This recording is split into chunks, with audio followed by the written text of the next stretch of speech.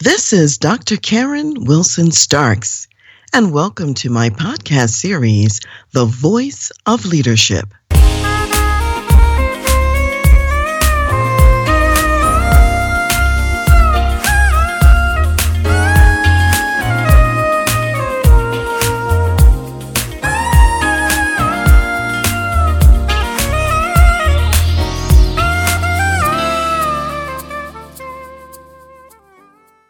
Hi, it's Dr. Karen here, Dr. Karen Wilson Starks with the Voice of Leadership and Dr. Karen Speaks Leadership. And today I want to share some information with you about why every organization needs troublemakers. And that may sound counterintuitive, so stay tuned as I share more about this topic. Recently, I was at my annual meeting of the American Psychological Association. And one of my psychologist colleagues, a researcher, her name is Dr. Charlene Nemeth, and she's at UC Berkeley in California and has a PhD from Cornell University and also a bachelor's degree in math and in psychology from Washington University in St. Louis. She was one of the keynote speakers, and she talked a lot about concepts she's been researching for years and that now appear in her book called In Defense of Troublemakers. And I thought that what she had to share and what she had to say was relevant for our current business climate. One of the things she talks about is how that if you have troublemakers in the mix, you can make better decisions.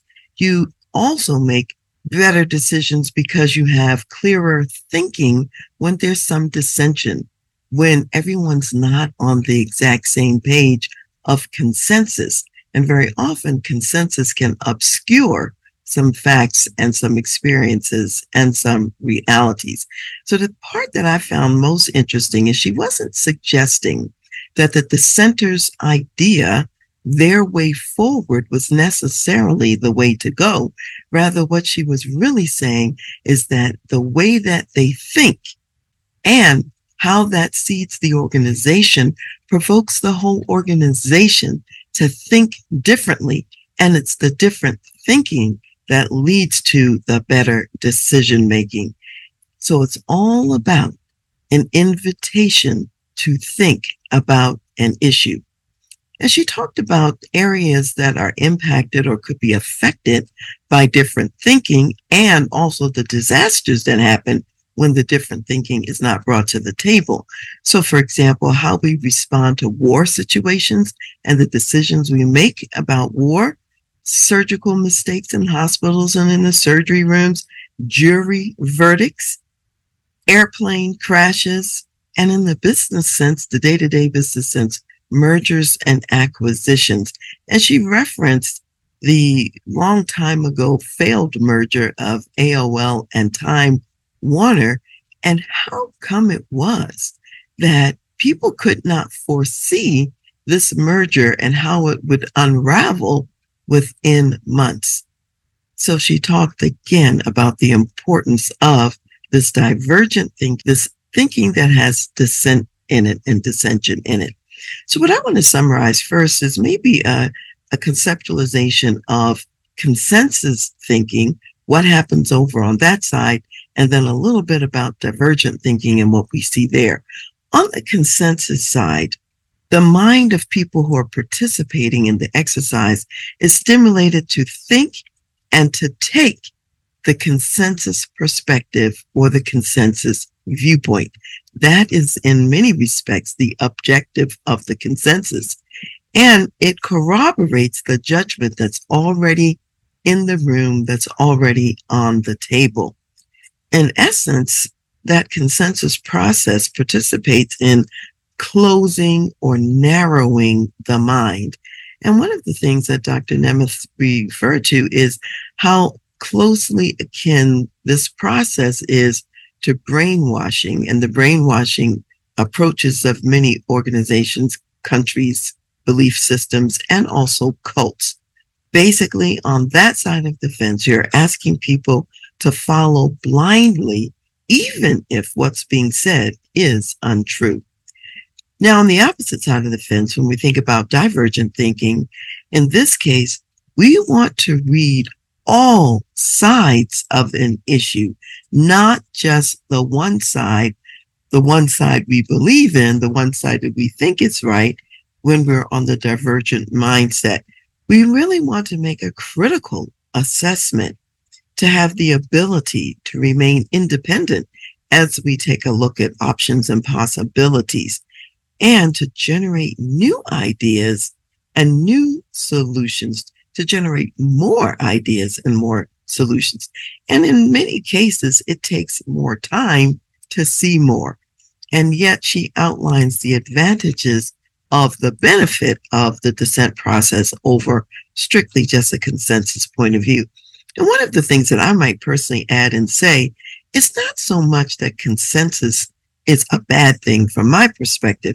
I think that organizations may jump to it too quickly, and there may be many other phases and steps that they have to go through, which shows the dissenting views and explores the issue from all angles before they even consider consensus. However, sometimes you can go for consensus first without exploring the landscape. I think that's when organizations really get into trouble. She talked about an exercise where you can have a string of letters in front of you, jumbled up all kinds of ways. The letters, as you see them, don't necessarily make a word. If you're trained to think from left to right, you may see combinations of those letters to create new words from a left to right perspective. Other people might be trained to think about it from right to left. And as they go from right to left, they're going to see even some words that those who were looking left to right didn't see. So what Dr. Nemeth would say is that we want to train our minds to look in multiple directions simultaneously. So you're not just combining from the left to right or from the right to left. You're looking at all of those letters and thinking about the unique ways they can be combined and mixed up, no matter whether you're coming from left to right, pulling things out of the middle or whatever. So it is multi-directional in that sense. This reminds me of a practice that my father had for many, many years. He would get the newspaper every day and he would go to what was called the jumble in the newspaper, and it would be all of these letters, and sometimes it'd be grouped in different strings because it might create a phrase. And you had to figure out what was the phrase that these letters created, and sometimes it was a word that went with a theme where they give you a hint. And it wasn't really an easy exercise to do. And he did it every day as a way of stimulating his mind and thinking differently. And sometimes if I happened to be home and if he got stuck on one of them, he would ask me to look at it. And that was good because you're bringing in fresh eyes, a new perspective. And sometimes I could see what he couldn't see. And together we would solve the puzzle or the jumble or the riddle for the day. So all of these things train our minds to think in different ways and to look from multiple angles so that we come up with better answers and better solutions. Psychologists have a number of pictures that you probably have seen in your introductory psychology classes if you've taken them. And these pictures, when you see them, some people will look at this one picture and what they'll see is a young woman in profile. Others will look at the same picture and they'll see an old woman, and generally the face is a little bit more forward facing. Now, you can train your mind so that you can see the young woman and you can also see the older woman. And it's kind of fun to do, to have your eyes bounce back and forth between both images. And yet in the world, there are people who can only see one or the other. They see only the young woman or they see only the old woman. Or some people fleetingly will be able to see the one that they couldn't see at first, but they can't get back to it. So the more we're exercising our brains and minds and training our brains and minds to see different aspects, the more likely it is that we're also training our minds, I believe, for this dissenting, divergent kind of thinking that Dr. Nemeth talks about. So it's all around us in various different ways. I know even my husband and I, we have fun because he is a great photographer and he takes pictures of sunsets and sunrises, and often there are beautiful cloud formations in the mix.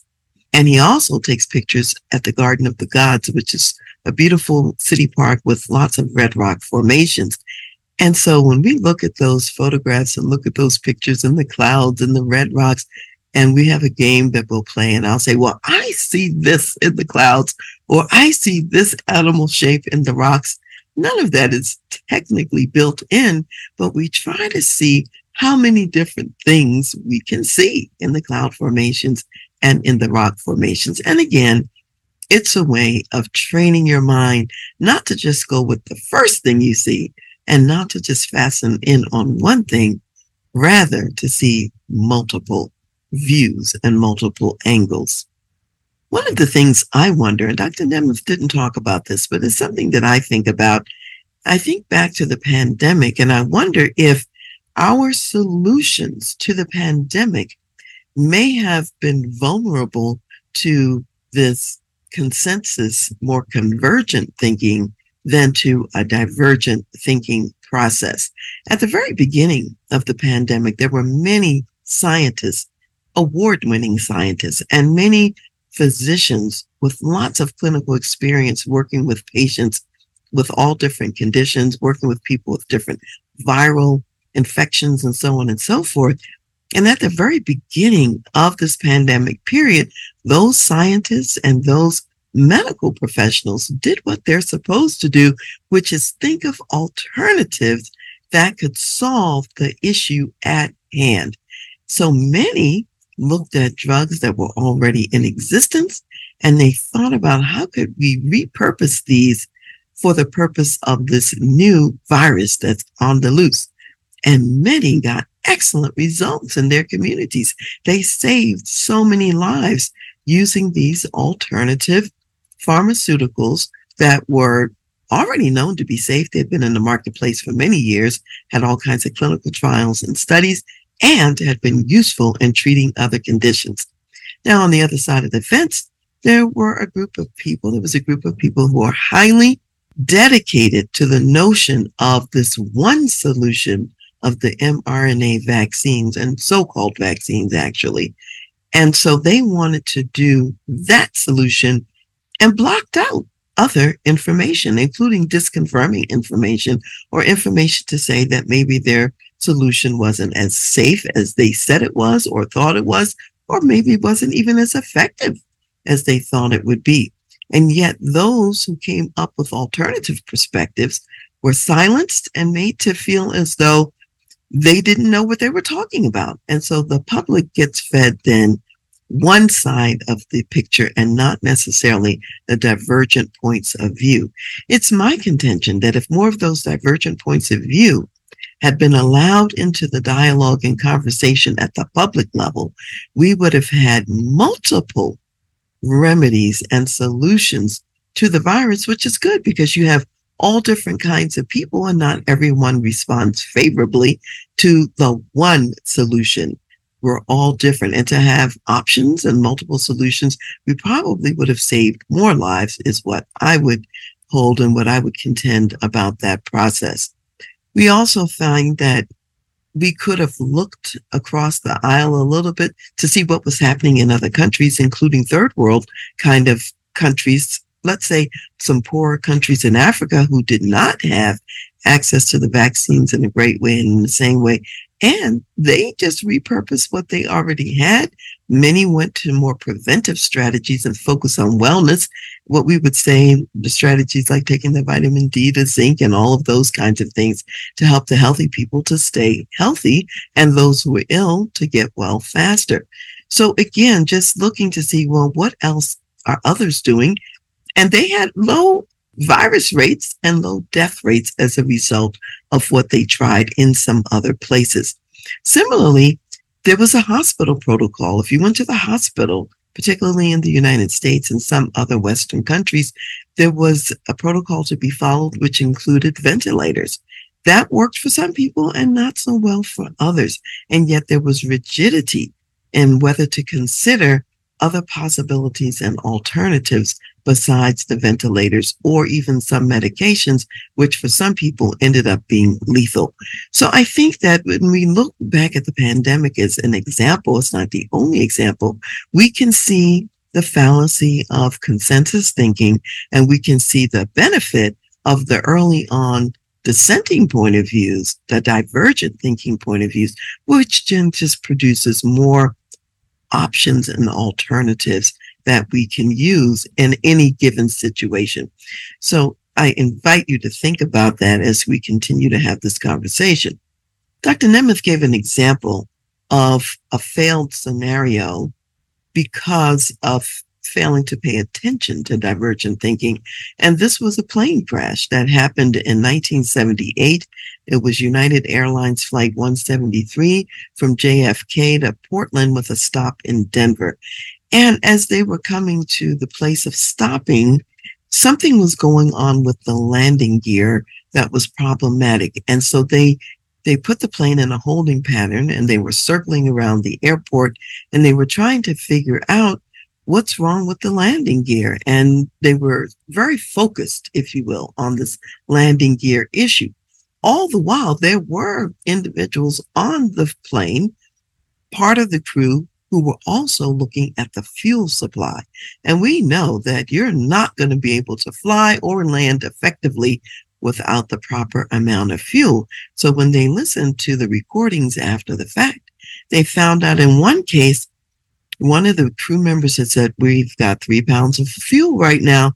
And the captain of the plane is reported as saying, "Make that 4 pounds. How do you make it 4 pounds when it's only 3 pounds and you're flying in the air? And they knew how much fuel was needed to land, and they knew how much time they had remaining in order to land, given what the fuel updates were. And as she describes it, the fuel updates were made in a rather matter-of-fact way. And because they were focused instead on landing gear and other issues, they ignored the fuel report. And then 6 miles from the airport, this airplane crashed. Even though 20 minutes before the time of landing, they had the information they needed to know that the plane was in danger and didn't have enough fuel to land unless they made a decision quickly to go in for landing. You just, never know what's going on or what's happening in these situations, but we can see that some divergent thinking might have been helpful in that case, not have everyone focused on the one part of the problem when that problem had multiple multivariate components, and fuel was an important part of the scenario as well. When you take a look at Dr. Nemeth's book and see the front cover, you will see a school of blue fish. And the blue fish, they're all the same color and they're all swimming in the same direction. And this is her book, In Defense of Troublemakers. And then you will see this one red fish that's actually swimming in the opposite direction of the school of fish. And what she would say is that we really do need that red fish, even in the midst of the school of blue fish. And absent that red fish, we're going to miss some important data and important information that we need to make the highest quality decisions. I keep thinking of Representative John Lewis, the late Representative John Lewis, who talked about getting into good trouble. Not all trouble is bad. It may have some bad consequences and repercussions, and he certainly went through some situations and standing for what was right and risking his life. And he suffered injuries with some of the civil rights marches and so on that he participated in. And yet, being in the government, he was able to make decisions that made a difference and led in a different direction. And likewise, many people refer to Dr. Martin Luther King as a troublemaker. However, if he did not bring up these alternate perspectives, if he did not even imagine that one could dare to dream a dream of a society where diverse people were walking together for mutual benefit, although many were opposed to that at the time that he spoke it, just him speaking it has changed the thinking of our world, and we're farther ahead in many respects on diversity-related issues than we would be without that divergent dissenting viewpoint and voice, as an example. So I asked the question, why is it that we then resist the redfish if the redfish can be so valuable, as Dr. Nemeth would say? So in my view, here's some reasons why we reject the redfish. We resist the redfish because it slows us down from what we really want to do. And sometimes what we want to do is not necessarily what is best. For example, to narrow it down to only one solution as the treatment for a deadly virus or difficult virus during a pandemic. Well, maybe that was not the best approach to say we're only going to have one solution. It's what certain people in power wanted to do, and that's what they pursued. Similarly, I mentioned in another podcast something about the OceanGate submersible that was going down to the wreck site of the Titanic. And over the year or two before the last voyage that this submersible made, there had been all kinds of warnings that maybe it wasn't a good idea to keep operating in the way that they were operating. Frequently, this submersible had lost contact with the surface on previous dives. There were some question marks about whether the glass that they were using for the porthole window was really sufficient for the depths to which the submersible was going. And issue after issue after issue, so many, so that if you had been there in some of those prior scenarios and had seen the things that were problematic and then heard the news about the implosion of that vessel, it wouldn't be surprising to you knowing what was ignored and what was not attended to along the way. So sometimes we're so focused on what we want to do that we don't heed the warnings. Same thing applies to the Titanic as well, not heeding certain warnings as well about the icebergs in the water. So sometimes we block out the warnings, we block out the divergent point of view, we don't listen to it because we're convinced that our own concept is correct. We're convinced that it's foolproof. And then so number two, if we're convinced that we're correct and that the dissenting point of view is not relevant and what we're doing is foolproof, then we'll see the redfish as an irritant rather than as a valued part of the ecosystem. So we see that redfish as an irritant, as a blockade to forward progression. So often, number three, when we think that we know something and we think that no one else can know it any better than we do, and when we're in this mode, especially in these times, we're focused on a lot more of speed to get to where we want to go, rather than thinking about this time period of speed of business and also complexity and how important it may be first to slow down before we can go fast, as we've heard many times before in other situations and scenarios. So yes, there are definitely some leadership implications for failing to think in a more divergent way. And I'd like to quote some things that Dr. Nemeth says. She didn't say these at the conference, but in other settings, she's made these comments, and I think they're relevant. She said things such as, loyalty does not require conformity. It's an important one. Loyalty does not require conformity. In fact, I would say if you're really loyal to your organization, the mission of your organization and its success, then you might resist some conformity because the divergent side may shed some light on issues that would save the company from disaster. So that's really important. So loyalty doesn't require conformity. She also says if consensus is wrong, then you have an obligation to disagree. So there you are, and you see that the fuel is running out. This plane is destined to crash. You must speak up You have an obligation to break into the consensus mentality, which is driving the airplane into a crash, and to stop it. Number three, she would say that weak leaders demand deference. Strong leaders welcome dissent, while weak leaders demand deference. What you really want is information, good information, different information, multiple lenses from which to view the situation and scenario that you're in. Dr. Nemeth would say also that we need dissent for the quality of decision making that's necessary and for the creativity of the solutions.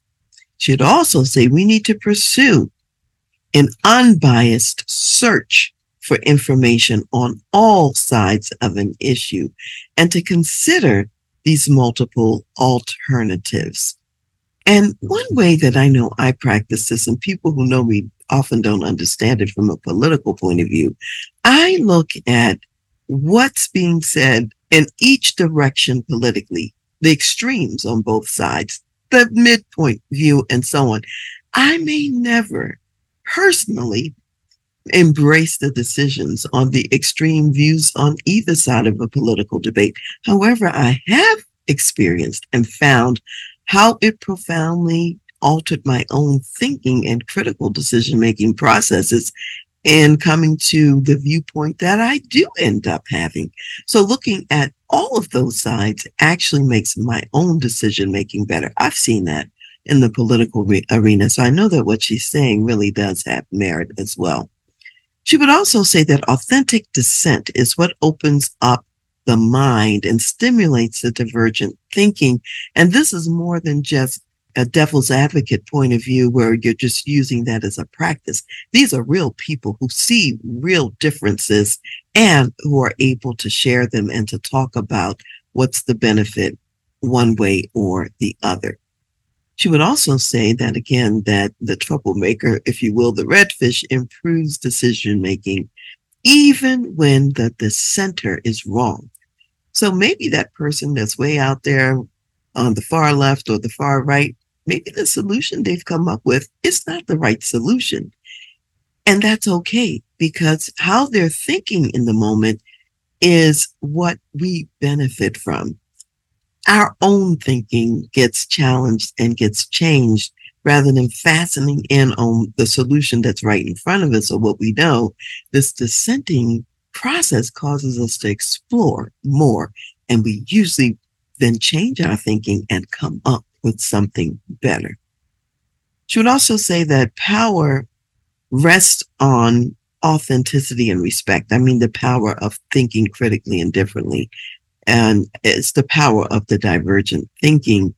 You need people who are going to be authentic, who are going to be respectful and willing to speak up and share their truth, even if it's not popular. So I have a few questions I want you to just consider and think about this week in your business and in your organization. This whole issue about the red fish and how you treat the red fish and how welcoming your culture is to the dissenting point of view. So number one, I want you to think of a time or maybe times when you made the wrong decision in the business because you didn't fully explore why your preferred plan wouldn't work.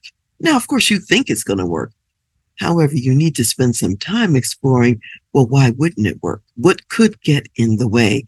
I know when I'm working with my clients and we're thinking about scenario planning, it's one of the questions we have to spend time on, and we have to camp out there for a while. What could cause this to mess up? Why wouldn't this work out well? If you haven't done that, you have not done a full exploration. So I want you to think of times when you've made the wrong decision, and were there redfish views in the room? Were there dissenting perspectives that were ignored? Why were they ignored? Were they ignored because you didn't like the solution they came up with and therefore rejected the thinking process that the whole group could have engaged in to get beyond their solution to someplace else?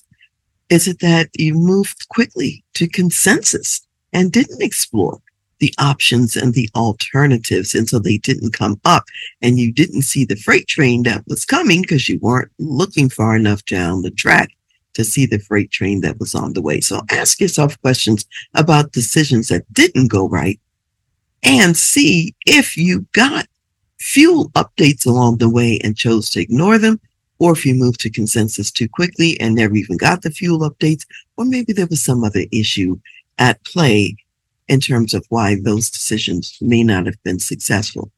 Then number two, think of times when there really was a redfish in the organization that helped you to think differently, and therefore you got to a better solution and possibly even averted disaster along the way. And as you explore that, outline the benefits that came to the group because of the redfish divergent thinking. And look at it. Did you actually go in the direction, decision-making wise, of what the redfish was recommending? Or did their thinking process heighten your thinking process and you came up with even a better solution than what they were thinking about? It's worth considering and worth the exploration to look back on past scenarios where that redfish pushed you from what you were thinking about into something that was better. And then thirdly, I invite you to ask about what's on your plate now. What decision on the plate now could use some new and some divergent thinking? And how are you applying these concepts and welcoming the redfish to the current conversations? And if you've been focused too much on consensus and not enough on divergent thinking and welcoming the redfish, how could you welcome the redfish even now and bring the redfish in for some better decision making in your organization? So as we close the segment today, I want to share a Bible verse with you that comes from Proverbs, the 15th chapter and verse 22. And it says, "Without counsel, plans go awry, but in the multitude of counselors, they are established." So keep that in mind.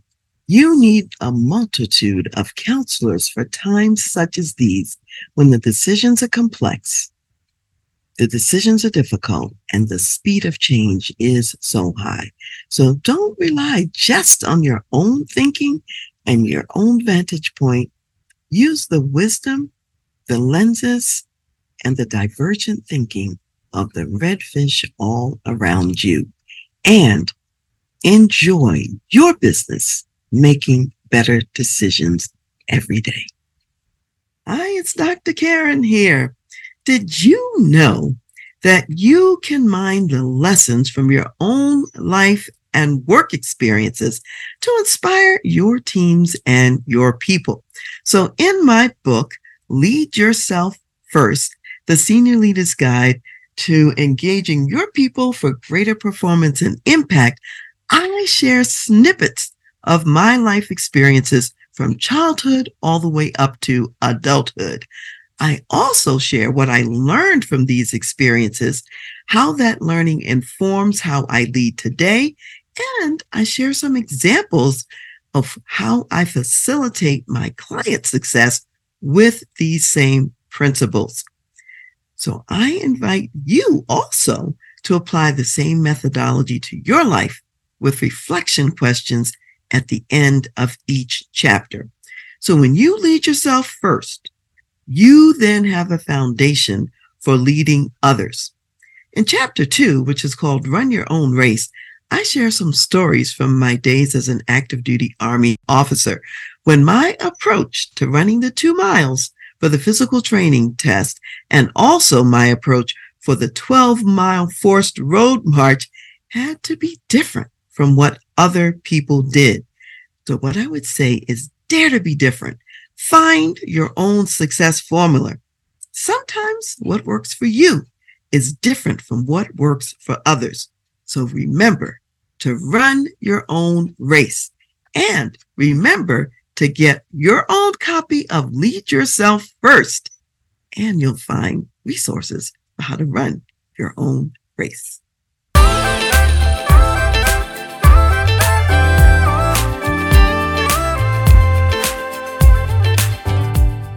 You've been listening to The Voice of Leadership with me, Dr. Karen Wilson Starks. And I want to give a special thanks to jazz saxophonist Ron McMillan for granting us permission to use his gifted music on our show. Thanks for listening, and remember to go to my website, transleadership.com, for more strategies, insights, and leadership resources.